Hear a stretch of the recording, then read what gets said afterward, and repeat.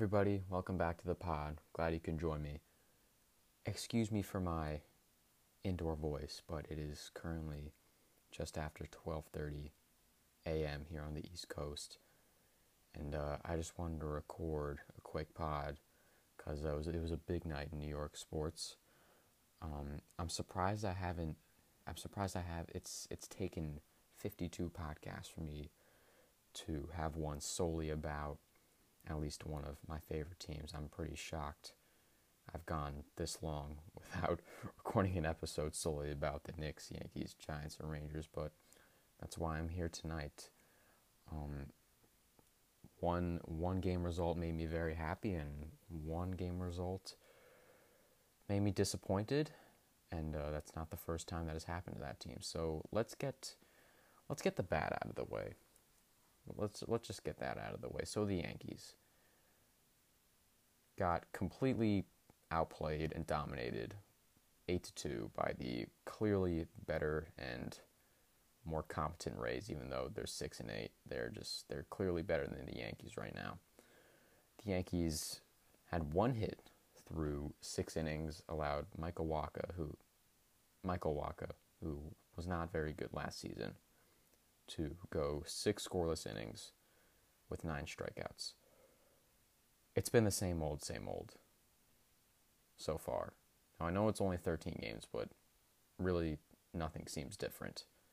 Garrett Cole seems to be the only one stepping up and actually consistently producing.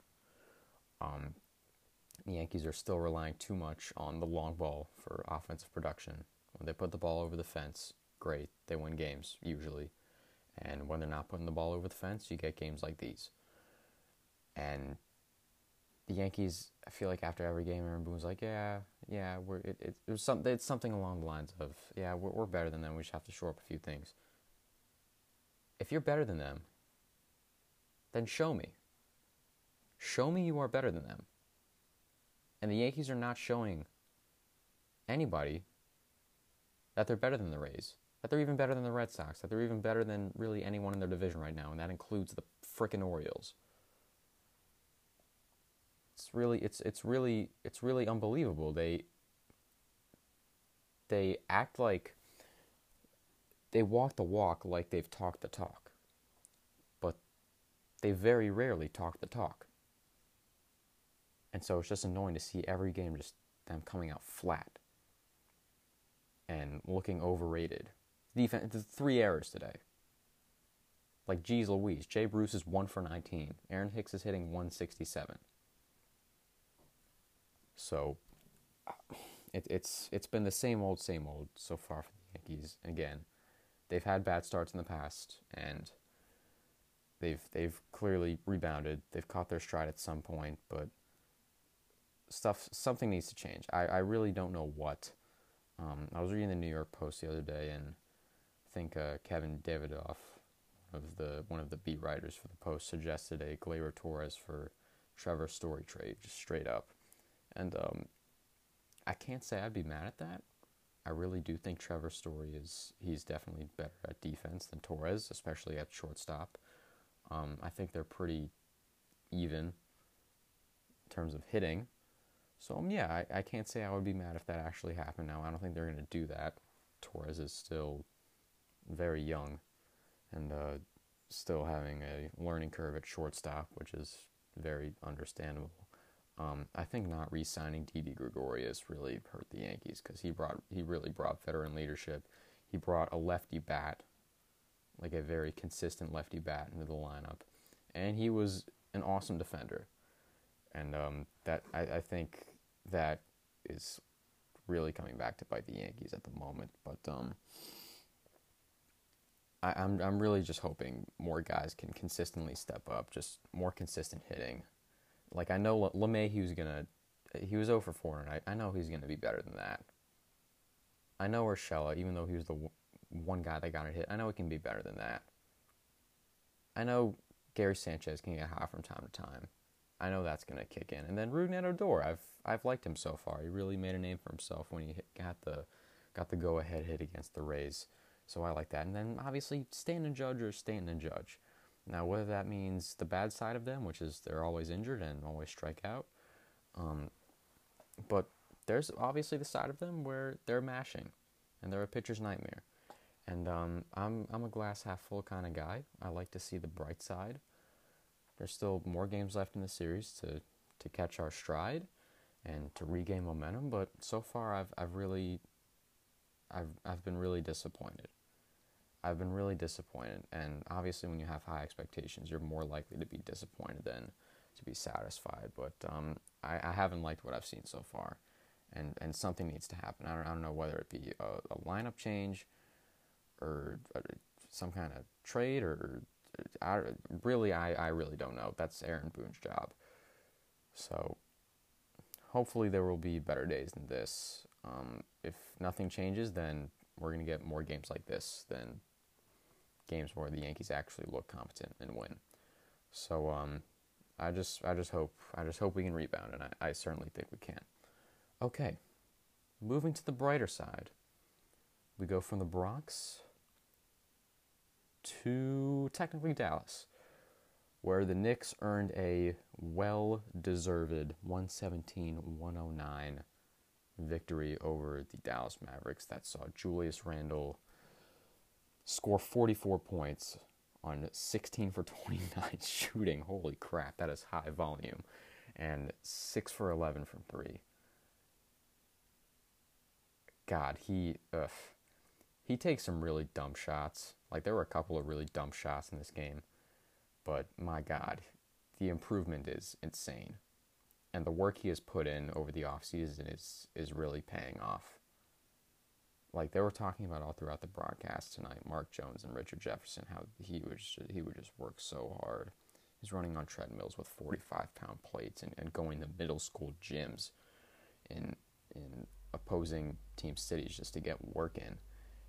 And him going to Tyler Ralph in Dallas and just 3 workouts a day. It's really paying off. When you're constantly getting the ball and your teammates are clearing out for you and they're confident in your ability to just go get a bucket, you know you're doing something right. And Julius Randle, while he does take the dumb shot from time to time, he is really the engine that runs the Knicks offense. And he's been awesome to watch. And RJ Barrett dropped 24 tonight. His shooting is getting better, and that is really all I can ask for, because really last season it looked like he needed to go to a shooting camp or get a shooting coach or something. But he had a rough past couple of games, but before that he was shooting great. And tonight he shot 50% from the field and 50% from 3. And that's really all I can ask for. And I really think RJ Barrett's really coming along. That's really awesome. Nerlens Noel, my God, that block on, I think it was Finney-Smith, that was awesome. That was awesome. And that play really, that was the Knicks. That play, tough defense, really going to smack you in the mouth, and then the whole bench coming over to gas up Nerlens Noel. Just that camaraderie, I think, has been a really not talked about part of the Knicks. Like, I could really go on and on about how valuable Theo Pinson has been. Like, literally after every made shot, he is standing up off the bench clapping, cheering on the Knicks. And while he may not get any playing time whatsoever, he is so integral to keeping that team's chemistry high. And so he has been extremely valuable. And then Derrick Rose, what an addition. I love seeing him he just attacks. Like, there's like this sense of like, oh yeah.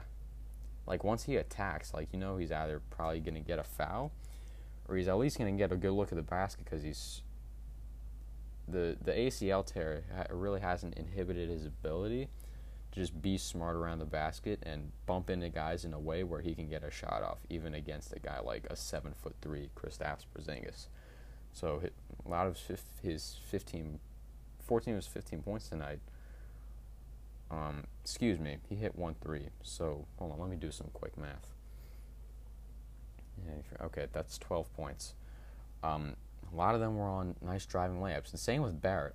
Barrett had a play where he just like leaned into Porzingis and got a bucket. That's really his game, and I really like that. And then just in terms of the team defense, I mean, the Thibodeau effect was on full display tonight.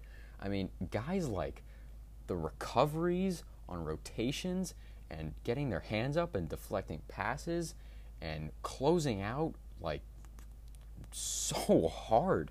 Like, I love it. I love it so much. It's not like they haven't cared about defense in the past. It's just that they've turned it up to 100. Like, those guys are hustling. Like, I can't imagine. I mean, obviously practices.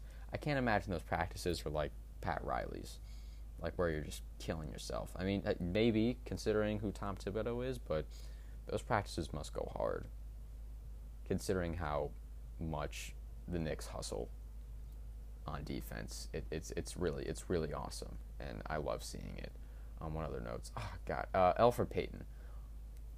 God, I wish he had a 3-point shot, because that he is a very crafty driver and slasher and attacker. He's very crafty. Loves to work once he gets to the rim, doing those little circles and just finding a little niche to get his shot off. Love that.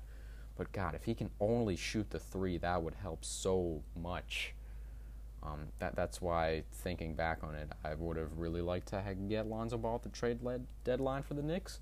But he's going to be a free agent this year, so maybe they can snag him, and I think that would be really nice. What other notes do I have? I don't know why Quickly only got 6 minutes. I don't really know what's going on there. Maybe it's something I'm missing. I don't know. But yeah, just awesome win by the Knicks. I am so happy that so first of all, this is their first 5-game winning streak since I was in elementary school. Yeah, 4th grade, I believe. So yeah, I'm just soaking it in right now. Julius Randle, Richard Jefferson was talking about on the broadcast how all NBA is in consideration. Yeah, I don't think that's crazy. I really don't.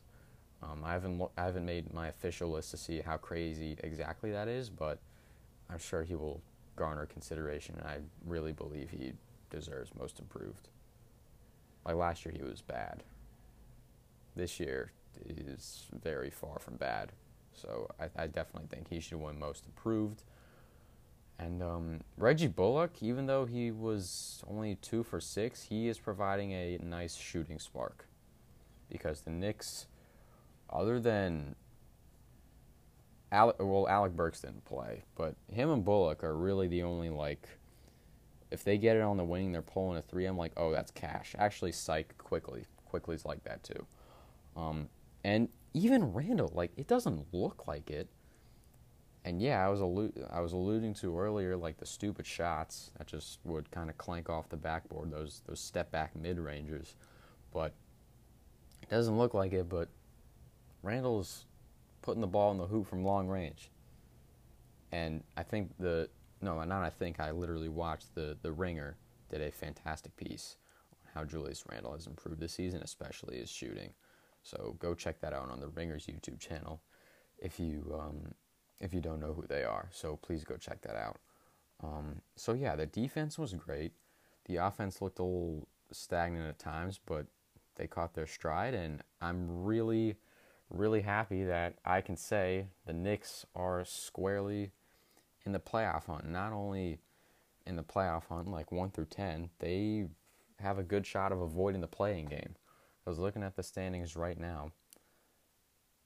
They're 6th in the East. They're a half game back of Atlanta and Boston for the 4 and 5. Miami is the 7 seed at the moment. They're a game and a half back of the Knicks for the 6 seed. So as long as the Knicks keep chugging along, and the Heat, right now they're in the midst of some ridiculous stretch, as in, like, they're playing, I think, something like 8 games in 13 days, which is ridiculous. That's absurd. That's not good. There's no way they're getting out of that completely unscathed. They just lost to the Timberwolves, so there you go. But yeah, the Knicks have a really good shot at avoiding the play-in. But honestly, just being in the playoffs will make me happy. And I know some people are going to be like, oh, why are you so happy about them just making the playoffs? Because they haven't made it since I was in third grade. All right? This franchise has been incompetent for most of my life and most of my father's life as well. Even during the Riley Van Gundy era, even during the 90s. Just most of the time, they've been a laughingstock of the NBA, and it would just be good to see playoff basketball in New York, even if it means limited fans, because when the Knicks are good, New York gets behind them. So I'm just elated that the Knicks are firmly in the playoff discussion. They deserve to be. Their defensive ratings, their defensive statistics have been amazing so far this year. And yeah, I even though I may not sound like it right now because it's almost 1 o'clock in the morning, but I am beyond excited. I am so happy that the Knicks are competent. I am so happy that I'm currently sporting my New York Knicks hoodie. I'm so happy I can call this my victory hoodie. I'm so happy I can say the Knicks have won 5 in a row. I'm so happy I can say the Knicks are squarely in the playoff race. So yeah, the Knicks are, it's good vibes in the Big Apple. So yeah, that is all I have for right now. By the time you hear this, maybe the Yankees will turn around and maybe the Knicks will continue to do better. Maybe they'll do worse. Maybe the Yankees will continue to fall flat. Who knows? But thank you for listening. I appreciate it. Make sure to go check out the blackandwhite.net, not .com, .net for some awesome stories going up by some awesome writers. And make sure to check out the rutabaga.net for some high-quality satire via Walt Whitman High School. As for the podcast schedule, I plan to do some more NFL draft stuff later this week. And yeah, I really want to go hard in the NFL draft because it is T-minus 12 days. So yeah, exciting. Everybody make sure you're still washing your hands, maintaining social distancing, keep wearing your mask in public, get vaccinated. I got my first shot last Sunday, plan to get mine a couple weeks from now, so I'm very excited. Everybody, stay safe, have a good day, evening or night, whenever you're listening to this, and take care.